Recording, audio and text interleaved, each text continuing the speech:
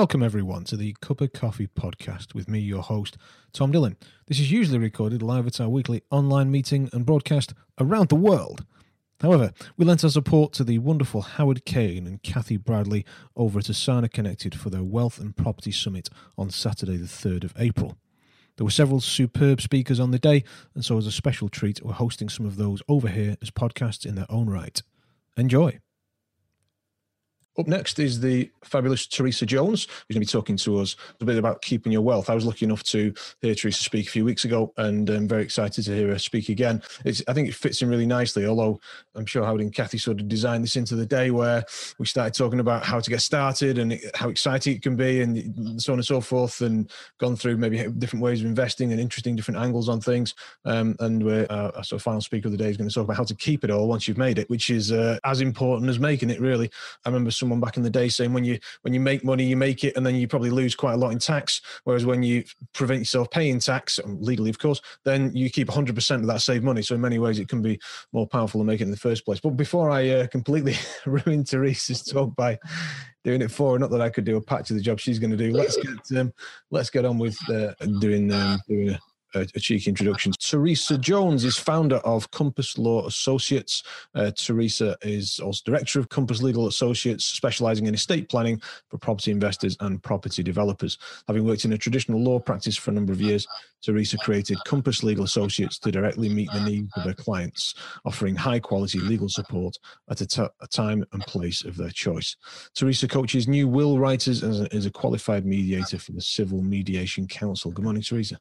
So this morning, I'm going to take you on a little journey, really connecting many of the things that Michael, Kieran and Kevin have already beautifully set up for me, actually. Because every single speaker this morning has talked about the fact that we want to leave a legacy, that we want to make a difference, and that creating wealth is not just about money, is it? It's actually about a lot more than that. It's about being remembered, about the legacy we create. And what I want to look at here is, alongside your journey of creating wealth, is the way in which I can help you to protect yourself, protect your wealth, and protect your family and the generations that are to come of your family as well. So I'm a very visual learner. So I'm going to start with some images first, if that's okay, on the next slide. Okay, so random images that I've pulled together here. I want you to have a little think about what these four things could mean to do with will writing and estate planning in general. So we have love, we have some rather dodgy looking legacy aftershave there. We have a safety deposit box, and we have 70%. So have a little think. And I'll start to tell you why I've put those images together, just as a little warm-up, really, for us to think about estate planning. So the first point, what's love got to do with it, as our Tina Turner would say? Love is the reason probably why most of us end up writing a will, because I don't think it's natural for human beings really to want to think about the end of their lives. We would rather think about ourselves as immortal, wouldn't we? But the love for our families is probably the thing that makes us want to tidy everything up, put everything into our will to make sure that we can protect everybody. And if, like myself, you're somebody who's not married but has a partner, then in actual fact, writing a will and doing this estate planning is incredibly important, isn't it? Because as much as we love them, the law doesn't seem to love partners, because indeed the law doesn't recognise partners. And therefore, it's even more important if we are in a business partnership or a romantic partnership that we use the law, writing wills, lasting powers of attorney, to give our partners some sort of important legal rights around our estate and our future wealth. Now then, there's also love that's gone a bit toxic and a bit wrong in our lives sometimes. And so the will is also really important to exclude those past lovers, those past spouses that we've had. And that's, a lot of people don't understand that even when you go to your grave, that past spouses and partners, ex-wives, ex-husband can still have a claim on your estate. So it's one of those things where I like to tidy up the loose ends. And for example, for Jeff, my client Jeff, who's 84 years old and has only just admitted to his partner Val that he was married when he was 23, all those years ago, and she never knew, then the fact that I'm doing a divorce for an 84-year-old Jeff at the moment will just tidy up his estate. And as Kevin says about people's stories and people's relationships, they continue to fascinate us. So if I move on to the legacy aftershave there, which I don't know much about legacy aftershave. I'm a bit of a Chanel girl myself. But the reason that we're put on this earth is partly to do with the legacy that we will create when we leave it. And because I know that I'm talking to a whole range of very dynamic entrepreneurs in this webinar, I know that you are interested in being over and above the average person that we probably meet day to day. Your legacy is something that is really, really important, and it's about why we're here and why we want to be remembered. So I have the honour of capturing your legacy in the words that I write on your behalf that will live on beyond you and I. The will that you write, the estate planning that we do, the trusts that I create for you can last for 125 years. And that is your legacy. And it's an incredibly powerful thing. And that's why, for me, whenever I do business with any of you, it is a complete honour and privilege to work for you. Then we get to the safety deposit box. The safety deposit box, what is that all about? This, for me, is my image for a trust. Because many people say to me, Teresa, you talk about trusts every day, as if they're some sort of everyday thing. Well, that's because I'm personally on a crusade to bring trusts to the masses to enable you to be able to use them. When I was younger and I was studying law, was fascinated to see how many trusts exist around me in terms of wealthy people. National Trust, Royal Trusts, hospital trusts. And indeed, as I started to study them, I understood that this is the way that wealthy people pass down their wealth through the generations, through trust law. And so I'm really committed to enabling everybody to use trusts so that we're not always having to start again from scratch with our children. We're able to sort of enable our children through trusts, basically, to be able to continue and to build upon our wealth, which is very, very important. So I'm going to talk a little about trust today. Finally, 70%. This is the amount that Saga say of people that don't have a will. Just even the basics, they don't have a will. 70% of people don't. And if I'm honest with you, the successful people that I meet and know over time have their ducks in order. And they have their ships in line, whatever metaphors you want to use. Successful, wealthy people understand the importance of estate planning and will happily have review meetings with me every year or every 2 years in order to make sure we're up to date and everything is looking good in their estate. So if we can move on to the next slide, please. How can I protect myself, my family, and my wealth? This, at the end of the day, is what it's all about. In the work that often you are doing at the moment, by definition, you're taking lots of risks. There might be lots of liability that you have in terms of mortgages and so on. You are probably taking on a huge amount of pressure and stress and responsibility because you are the alpha person within your family who is going to enable others in your family to have a better standard of living. And that's why I'm really committed to looking after you, using the law to look after you in whatever way I can. So this is kind of like the menu of what most people will have. They'll have a will, because the will sorts things out if you pass away. And this is an ongoing document. I always say the first will I do for you, that's baseline planning, can be as simple as you like.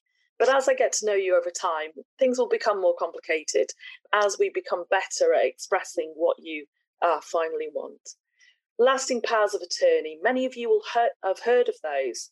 They used to be about people who have experienced Alzheimer's and dementia.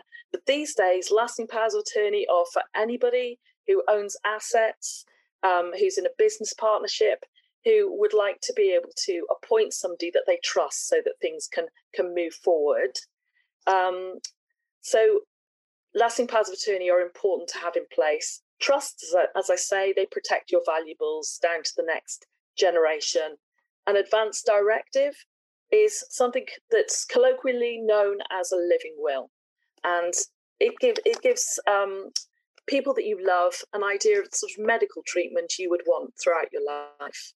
And this is quite an important document, especially with the pandemic going on at the moment, people being in charge of what medical intervention they would want. And then finally, if you're of a feeling to sort things out for your family so that they don't have to, then you might obviously get a funeral plan. But obviously, I would always advocate a regulated funeral plan. So, moving on then, please. Why make a will? This is the bottom line, really. If you have a will in place, then you will protect those that you love because you'll be able to direct your assets and resources where you want, and you'll be able to explain to them what you want at the end of your life. So it's an amazing feeling to actually spend an hour with somebody and talk to them about your estate, and to talk about taxation, to talk about the ways that you can structure things. This is a nice conversation to have over a coffee or something like that. And it's something that I do in Zoom meetings with people. I do what's called a will clarity statement that goes alongside your will. And that basically describes the circumstances around which we have come to meet each other, and the fact that everything has been done by the law and by the book, so that if ever your will was contested, the people around you and in your family would understand that the way we've done business together is absolutely above board, and the way you've given instructions to me is absolutely watertight, which is what you would hope for. Full checks are done, and I deal with probate every day of the week. Probate being what we have to do when we come to the end of life and somebody passes away, and it's the paperwork that we have to do at that stage for the taxman and for the courts. Because I deal with that day in, day out for people, then obviously my wills and the wills that are written are ready for court. And that's what you want, isn't it? You don't want to go to WH Smith's and get something perhaps that won't work at the end of the day. So that's really important. You can choose your executors and trustees. Your partner can inherit if you're not married. You can choose guardians for your children so that you know that your children are safe and legally safe within the system. And it gives us a chance to talk about finance over time and tax planning as well. It enables me to join with your other professional people. So often I'll talk to your accountant about, say, for example, the limited company that you've set up. Or I'll talk to, obviously, somebody like Kevin about the SaaS that you've created and the financial aspects of your estate as well. So that you've got all the professional people working from the same page, which is what you want in a joined up way. If you can go to the next slide, thank you. So what do I do first when I'm in a will meeting with you? The first thing I do, is I write down a family tree. Very much like football, I need to know who the key players are. And so plotting a very brief family tree enables me to understand who are the people we want to protect, who are the people we want to exclude. If you have got any naughty people in your family, which sometimes we all do. Then I go on to what I describe here as the assets and liabilities chart. I make a list of the assets that you've got so that I can understand what I'm protecting for you. And as you can see here, properties, cars, investments, cash. The pension sits outside of your estate, but I'm really interested in your pension because often if I'm doing probate for somebody, then I'll be sorting out the pension and the life insurance as well. But I don't just want to hear the good news about all the wonderful assets. I want to hear about the liabilities as well, the burden that you might be holding at this moment in time, so that I can understand what you would want me to do with those things at the end of your life. So with the mortgages that you've got on the rental properties, which ones would you like to be paid off by your life insurance, or is it a case that you would want the trust to see if it can remortgage on your behalf, or would you want your son or daughter to try and remortgage properties, and so on? All that discussion about what you have and the sort of like the loans that you have as well, it's really important for me to get down to the nitty gritty, really. And so we have, even though it might be our first time in meeting, we have, quite an intense conversation about what you want me to protect. If you'd like to go on to the next slide, please. So the first thing that I really home in on then is your family home, and especially if you own your family home, because there's lots of things I need to check off with things like the land registry. So I always do a land registry check on your home, just to check that everything is in order, and that often your main asset is nice and safe. And I look at the way that you own it, and if you've got a partnership with somebody else, in terms of a romantic partnership, then I want you to own it as tenants in common, because that way it makes you legally stronger, if I put it that way. The traditional way of owning property is as joint beneficial tenants, which means that you're 100% liable for each other within that property. I always want you to be tenants in common on property, so that you own the property 50% each. This means if any threat comes to either of you, for example, divorce, bankruptcy, care home fees, then it is only half the house that is under threat rather than the whole house. So this is an important conversation that we have. I look at the house in terms of whether you want to protect it. And as I've got up on the screen here now, a family asset protection trust, then this is something that wraps around your family home and protects it from all of the things that I've described there. So this is, there are lots of different property trusts, and I talked to you about if this is something that's of interest to you, but it's very much on your primary residence in the first instance. You can go on to the next slide, please. And what I home in on is, because we love a bit more inheritance tax exemption, this thing called the residence nil rate band. So I'm going to bore you a little bit with taxation here, but it's quite important. If you are a homeowner and this applies to your primary residence, then you not only have £325,000 inheritance tax exemption, you are able to access another £175,000 inheritance tax exemption if we get the circumstances right in your will. Okay, so that the 325 plus the 175 gives you as an individual 500,000 each, and if you're in a couple who are married, that will give you £1 million between you, which is a nice healthy amount of money that you have before you have to pay inheritance tax, which is 40%. So how do I get the residence nil rate band for each of you on your family home? So obviously I check that you have been married. That's the first thing. And even if you're divorced, we may still be able to access that for you. And we check that you may have children or stepchildren or sort of half children, or whatever lineal descendants we can come across, grandchildren. We check through that, and if you've got all of those things, then we're able to access the extra £175,000 for you, as long as we pass the house down to those lineal descendants within the will. So this is an important thing that we need in place already, because if you haven't got this in place, then this may not necessarily happen for you when probate happens. Moving on, please, to the next. Thanks, good. So another popular, there are so many trusts, and I'm not going to go through them all today and bore you with that, but I'm just going to sort of focus in upon a trust here, a rental property trust, which I thought might be relevant to you all. There are lots of different trusts, and very much when I talk to you, I'm thinking about, kind of what's best for you, and they range from £200 up to about £2,000. So a lot of them are under £1,000 and nothing to be scared of, but they will protect your wealth for a long, long time. So they, in many ways, they're very, very much worth what they cost.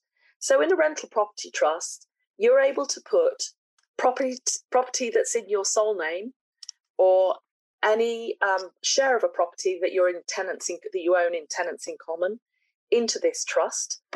And the list of properties in the trust is flexible and can grow with you over time. So I'm talking about the properties here that are not in perhaps your limited company, but that are in your sole name. So the portfolio wraps around these properties and can last for 125 years. It says who the trustees are going to be, the people in charge of the trust, and they will be the people that make sure the tax and the insurances and maintenance are all paid for. And they will then also say in the trust who will benefit from that rental income and who you want it to go to over the generations. So this is a really useful trust that costs £250 on top of your will fee, but obviously can really protect your property portfolio over time. On to the next slide, please. On to the next slide, please. Oh, sorry, no, I've got it. Sorry, apologies. Properties within a limited company. Now, this is where I would work with your accountant and yourself to look at the properties within your limited company, because like a trust, a limited company shelters the properties that you have. And so I'm always very happy when people have got properties within a limited company, because in a way, this job is already done. And what I do within the will then is I look at where the shares are going at the end of your life. So who do we want to gift the shares of the limited company to? Who are going to be your beneficiaries to continue things? And again, also there will be tax advantages to that. So this is where you and me and your accountant would work together on this, if that was the case. Next slide, please. Another area that I think has been ignored in the past, but it's really important to look at, is the agreements that you have as well within your life, which are ever more complicated, aren't they? Shareholder agreements, option, joint ventures, rent-to-rent agreements. These are things that I want to understand as well when I do your will. I want to understand what the long-term plan is, so that I can see how to sort of like ensure that the strategies continue beyond you in a way. So I ensure that the agreement can be assigned down the generations and until the project is completed. And often I ask you to write, kind of like a side of A4 about what you want to do with that agreement if something happens to you, because life goes on, doesn't it? These agreements may go on beyond us. And this is where it's really important to put lasting powers of attorney in place. If you don't have lasting powers of attorney and something happens to you and you lose mental capacity, then that can mean that your assets are frozen. And if you're in some sort of joint venture with somebody else, that can cause huge problems.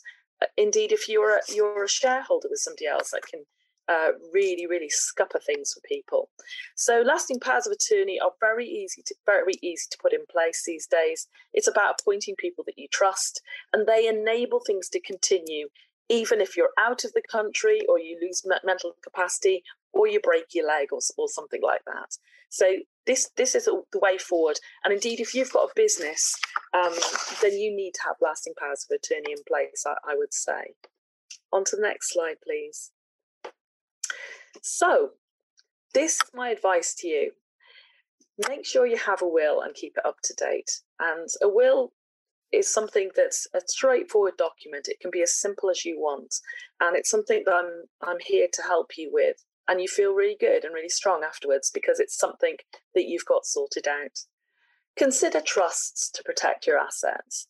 It might be that before I sort of like went into this area of law, I kept thinking that I wanted to get everything straight in my life before I made a will.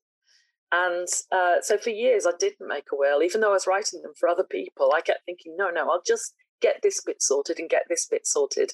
I was quite like, how Michelle describes herself as a very organized lady who wanted to get everything in order before I wrote my will. And then I came to realize really that life's not like that, because life changes all of the time, and sometimes you have very little control over what happens.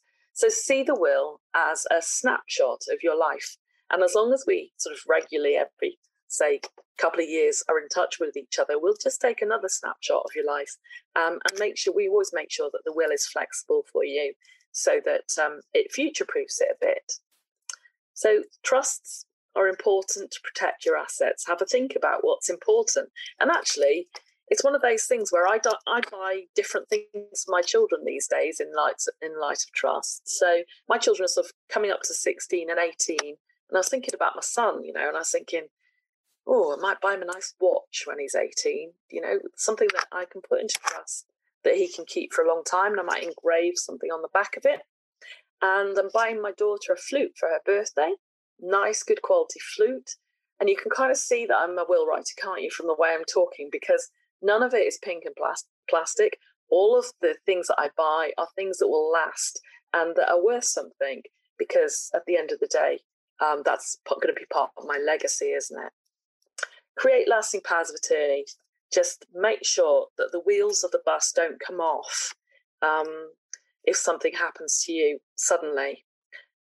We need to make sure that everything keeps running.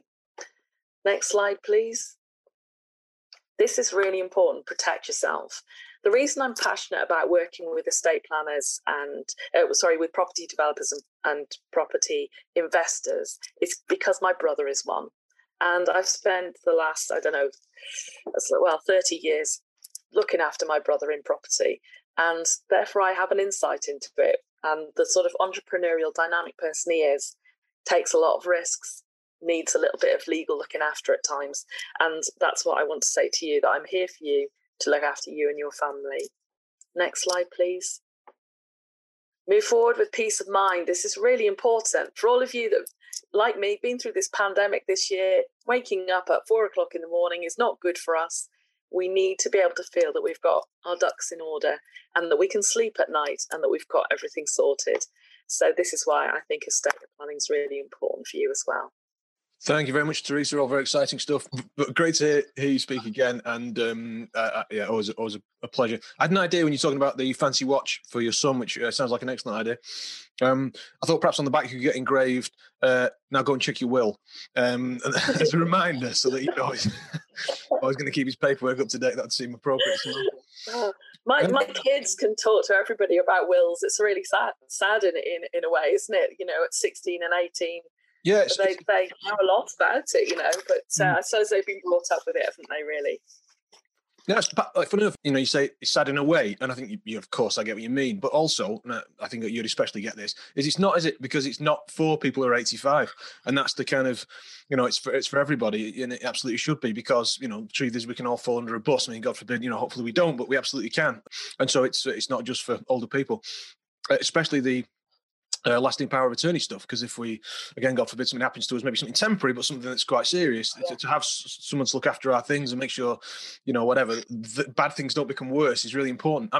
My wife's Japanese, and it's really interesting cultural. I'm sure there's different cultures all over the world, but this is just one I happen to know a little bit about, is that it's almost rude to talk about. It's almost as if you say to someone, hey, have you got your will sorted out? Have you got, things in place for after you pass? It's almost as if you said, you're old, you're really old, and that's culturally a taboo. And so when I first mentioned this to my wife, it's taking a long time for her to get on side. So it's interesting kind of cultural things about it as well. But enough rabbiting on from me. Really enjoyed the talk.